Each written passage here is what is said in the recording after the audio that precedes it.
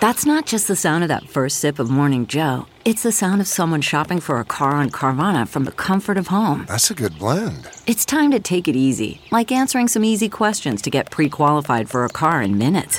Talk about starting the morning right. Just like customizing your terms so your car fits your budget. Visit Carvana.com or download the app to experience car shopping the way it should be. Convenient, comfortable.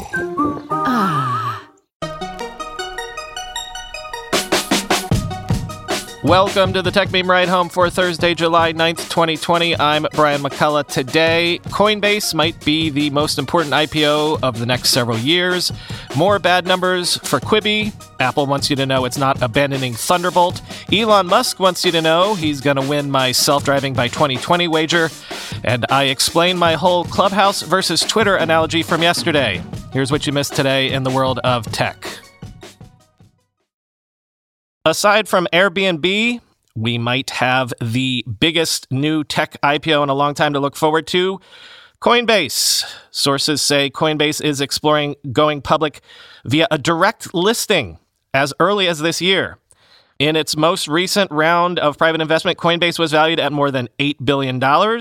And remember, Coinbase is arguably the most important crypto exchange, which is important to keep in mind because, quoting Reuters, the listing would need the U.S. Securities and Exchange Commission's blessing. Were the watchdog to greenlight it, it would represent a landmark victory for cryptocurrency advocates vying for mainstream endorsement. Coinbase could pursue the listing later this year or early next year, the sources said, cautioning that the plans are still subject to change. The company has not yet registered its intention to go public with the SEC, but has been in talks to hire investment banks and law firms, the sources added. In a direct listing, a company does not sell new shares as it does in an IPO, and existing investors are not bound by lockup restrictions on when they can divest their holdings following the market debut. Founded in 2012, Coinbase is one of the most well-known cryptocurrency platforms globally and has more than 35 million users who trade various virtual coins, including Bitcoin, Ethereum, and XRP, end quote. As ever, when I talk about Quibi, I want to stress I am not piling on here. The fact that Quibi increasingly looks like one of the bigger disasters of recent startup and media history is fascinating, but I take no joy in that, I swear. Sensor Tower says that of the 910,000 or so people that signed up for Quibi's 3-month free trial back in April, only around 8% or 72,000 of them have converted to a paid subscription after the trial ended, quoting The Verge. That's not too bad, but compare it to the streaming video industry's most successful debut of the last few years, Disney+, and the resulting picture is a grim one for Quibi, which has struggled both to find a hit among its mobile-centric shows and gain traction with its desired younger TikTok-loving demographic, despite the surge in screen time during the COVID-19 pandemic. According to Sensor Tower, Disney managed to convert a comparable 11% of early free trial users, but that was out of a whopping 9.5 million people the firm estimates signed up for Disney Plus in its first 3 days of availability in the US and Canada. Since then, Disney has added tens of millions more subscribers and now enjoys more than 50 million paying users as of April, thanks in part to its international expansion. These numbers are not to be confused with the number of current paying subscribers Quibi has. While the company has yet to disclose that all-important figure, it has said that more than 5.6 million people have downloaded the app since April. We don't know how many people downloaded the app after its first few days and decided to then convert to a paid user after the free trial ended. Sensor Tower also estimates only 4.5 million have downloaded Quibi in total. The discrepancy between that figure and Quibi's official one suggests Sensor Tower could also be far off in its estimates of how many users Quibi converted in its first 3 days. In a statement given to The Verge, a Quibi spokesperson said, quote, "The number of paid subscribers is incorrect by an order of magnitude. To date, over 5.6 million people have downloaded the Quibi app. Our conversion from download to trial is above mobile app benchmarks, and we are seeing excellent conversion to paid subscribers, both among our 90-day free trial signups from April as well as our 14-day free trial signups from May and June," end quote. Which I would quibble with to this degree. I don't get the sense that there is any momentum behind Quibi as of right now. So if what we're looking at is the high watermark, if basically Quibi shot their wad and that's the best they could do, this is not good. Pivots can happen, but a cash runway can only go so far, especially in a business where you have to pay so much up front just to have content that people are willing to sign up to pay for.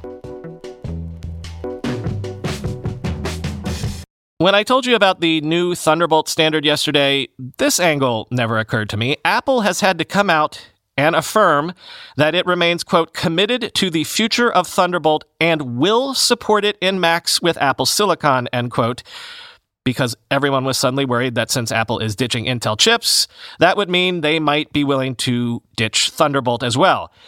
I never thought that was a possibility, but if you were worried about that happening, worry no more, I guess, quoting The Verge. Over a decade ago, Apple partnered with Intel to design and develop Thunderbolt, and today our customers enjoy the speed and flexibility it brings to every Mac. We remain committed to the future of Thunderbolt and will support it in Macs with Apple Silicon, commented an Apple spokesperson in a statement to The Verge. While there was some concern that Apple might be losing support for Thunderbolt on its upcoming Macs, the fact that Apple is sticking with the standard makes a lot of sense, given that it had helped develop the original Thunderbolt standard in collaboration with Intel.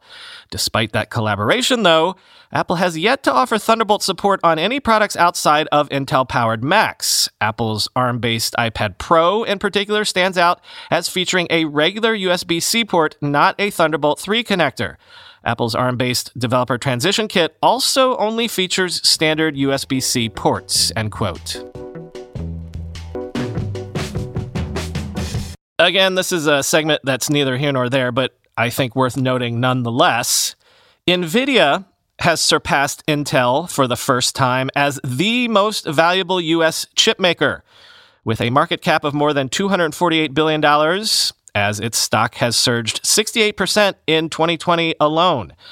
Quoting Reuters, NVIDIA's stock has been among Wall Street's strongest performers in recent years as it expanded from its core personal computer chip business into data centers, automobiles, and artificial intelligence. Intel, which for decades has dominated in processors for PCs and servers, has struggled to diversify its business after making critical stumbles in the smartphone revolution. U.S. chipmakers have mostly outperformed since the S&P 500 hit a low on March 23rd, but Intel has enjoyed much less of that rebound than NVIDIA, which is frequently among the most traded stocks on Fidelity and other retail investing websites. While Intel's stock has lost almost 3% in 2020, NVIDIA's has surged 68%. Investors have been betting that the shift to working remotely because of the coronavirus pandemic will continue to fuel fast growth in NVIDIA's data center business, end quote. Worth noting that NVIDIA's sales remain only a fraction of Intel's sales. NVIDIA will do something in the neighborhood of $14.5 billion in sales this year, while Intel will probably do $73 billion or so. But you know how the stock market works, something, forward-looking, and expectations of growth. Android developers, Android 11 Beta 2 for Pixel phones is out, and Google says Android 11 has now reached platform stability and all app APIs and behaviors have been finalized. So feel free to get started on making those final compatibility updates. Quoting VentureBeat, Android 11 has had a rocky beta schedule. Google launched Android 11 DP1 in February, the earliest it has ever released in Android Developer Preview. Android 11 DP2 in March, DP3 in April. Android 11 Beta 1 was supposed to arrive in May, but we got Android 11 DP4 as a stopgap measure, and then Beta 1 arrived in June. Beta 1 would have normally been shown off at Google's I/O Developer Conference, where the first Android beta typically debuts, but the event was canceled due to the coronavirus. Hashtag Android 11, the beta launch show, was supposed to happen in lieu of, but Google postponed and then ultimately canceled that as well due to protests over systemic racism and police brutality. Despite the delays, Google insists that Android 11 is on schedule. The final is officially slated for Q3, but Google hinted last night that it was aiming for September 8th. You can get Android 11 Beta 2 now via the Android Beta program or download it directly. Google will also be pushing an over-the-air update for those on previous builds, end quote.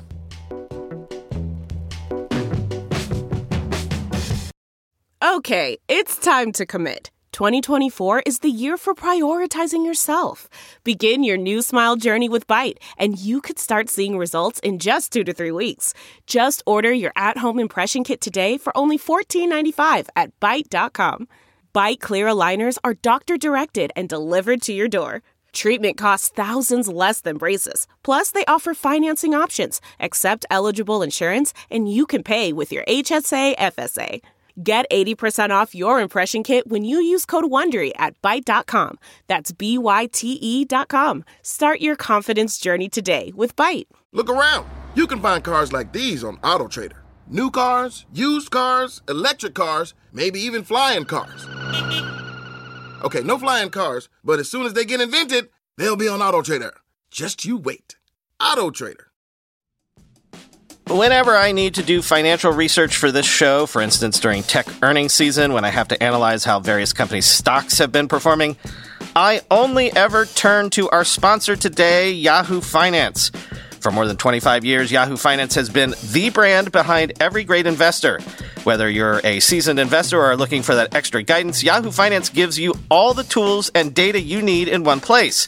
They are the #1 finance destination producing a holistic look at the financial news cycle, including breaking news, original editorial perspectives, analyst ratings, independent research, customizable charts, and so much more. Securely link your brokerage accounts for a unified view of your wealth, including 401k and other investments. A comprehensive perspective is what sets apart great investors, and it's how Yahoo Finance ensures you have the insights to look at your wealth in its entirety. With a community of over 90 million users each month, their real strength is helping you on your way to financial success. For comprehensive financial news and analysis, visit the brand behind every great investor, yahoofinance.com, the #1 financial destination, yahoofinance.com. That's yahoofinance.com. Elon Musk has said that Tesla is, quote, very close to developing fully autonomous vehicles and could work out the basics of the technology as soon as this year, quoting Bloomberg. While other self-driving developers have tempered expectations for when their technology will be ready for deployment, Musk is undeterred. He said in a pre-recorded video played Thursday during the World AI Conference in Shanghai that Tesla is very close to level 5 autonomy, meaning its cars won't require human intervention. Quote, I remain confident that we will have the basic functionality for level 5 autonomy complete this year, Musk said. I think there are no fundamental challenges remaining for level 5 autonomy. There are many small problems, and then there's the challenge of solving all those small problems and then putting the whole system together and just keep addressing the long tail of problems, end quote. Musk's view contrasts with Alphabet's Waymo, which recently acknowledged that it will be relying on human safety drivers to back up its robotaxis for many years to come. General Motors' Cruise last year backed off its plans to make autonomous vehicles available for hailing rides and hasn't set a new timetable for when such a service will be ready, end quote. Yes, Lord knows I don't want to bring the wrath of the Musketeers down on me, but Elon Musk does have a tendency to, shall we say, be overly exuberant about his predictions for autopilot. Remember the whole idea that all Tesla owners would, by this point, be making side money by sending their cars out as autonomous taxis. But hey, if he's right, then Elon Musk has a chance to single-handedly win our true autonomy by 2020 side wager just under the wire.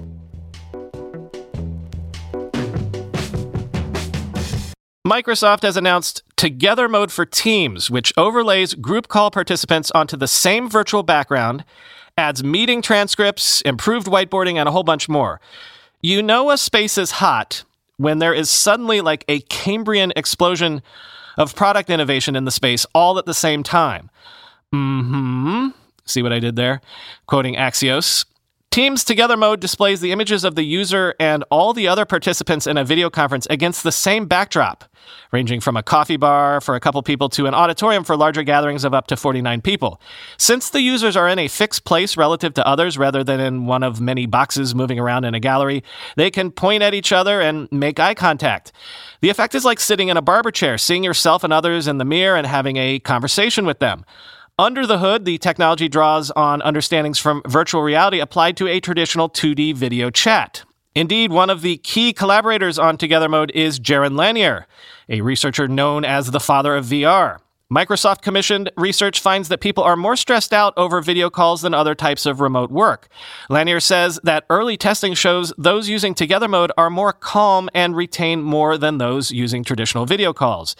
Quote, "It makes pandemic-era meetings less miserable, less isolating, less fatiguing, and less weird," Lanier said in a briefing with reporters, although he also acknowledged that the Together Mode setup is still weird in its own way, end quote.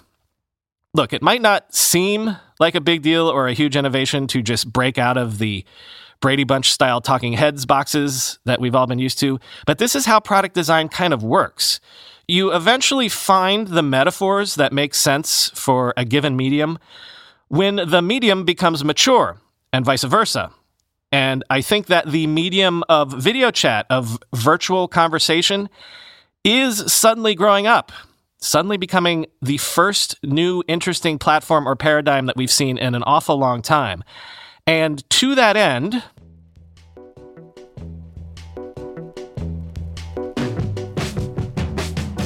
yesterday when we were talking about Twitter maybe creating a subscription product, I mentioned something about Clubhouse, that buzzed about new app that a lot of people are talking about, and I got some pushback from listeners for bringing that up, because the statement I made on its face sort of seemed very insidery and cryptic, which was not at all my intention. So let me explain what I was trying to say. First, I'm not sure that we'll ever see a subscription product from Twitter, though Twitter investors sure seem to want one. Twitter's stock was up 11% just on the rumor of a subscription product. And second, if they do a subscription product, it's likely to be something else, maybe something for media folk or influencers and celebrities and such to manage their distribution and reach and all that stuff. But yes, I have been on Clubhouse for the last several weeks. And before I say what I'm about to say, I want to acknowledge that there has been some controversy around that platform recently, but my experience there has been very positive, which is to say, I feel like it's one of the most pleasant and fascinating social media platforms that I've seen in a long time. And yes, that's what the controversy has been about. The fact that to this point, Clubhouse is very exclusive to the point of being elite. So yeah, maybe it's easy to build a pleasant social media platform if you only let a bunch of Silicon Valley bigwigs in.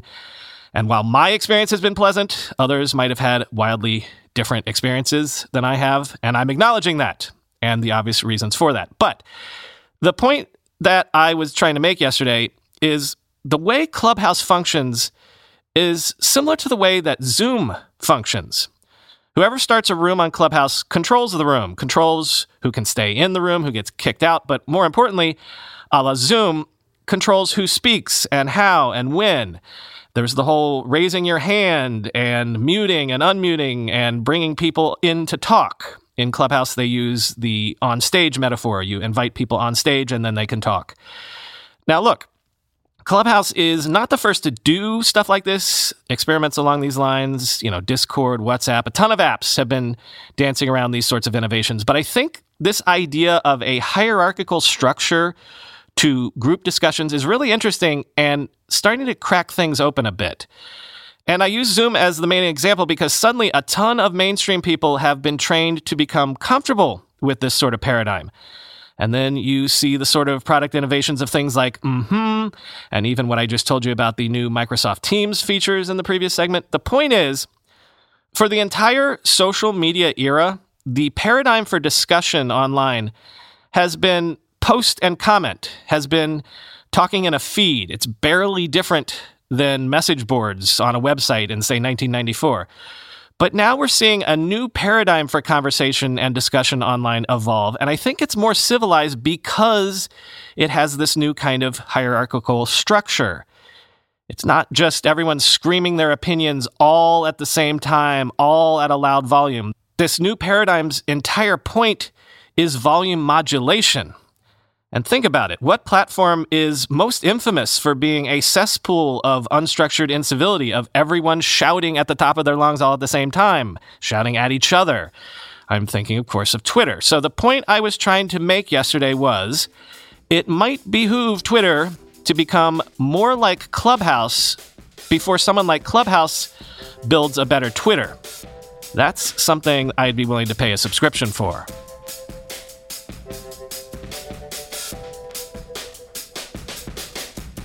Hey, I know I was going to come to you with my whole mystery to solve today, but something happened in the meantime, and I have to take this time to be a little personal, if you'll indulge me. Last night, my lifelong mentor, Warner Stocker, died after a brief battle with cancer. I think that there is one universal dynamic when it comes to mentors. They help guide you on your life's path, yes, but they do it in a very specific way. A mentor is someone you admire, someone you respect, someone you find brilliant or cool or want to be like. In short, a mentor makes you better because you want to emulate them. You want to impress them. You want them to think you're cool or brilliant or whatever also. And Warner Stocker was that person for me. I dedicated my book to him by saying that while my father was the one who made me love history, Warner Stocker reminded me that I loved history, and he did so at a very important crossroads of my life. I was at a stage as a young man where I could have gone in a very different direction. I could have sublimated myself in a way, but instead I met Warner, and he was so brilliant and so sophisticated and so urbane and learned that I wanted to be like him. And more importantly, I wanted to impress him. I wanted him to think that I was as smart as I thought he was. And in my desire to impress him, he helped me re-embrace learning and reading and history and technology. He reminded me that being smart was cool. He also had a fundamental moral compass and moral code that taught me how you could be ambitious in life without being venal. So I am where I am today because of my mentor, Warner Stocker.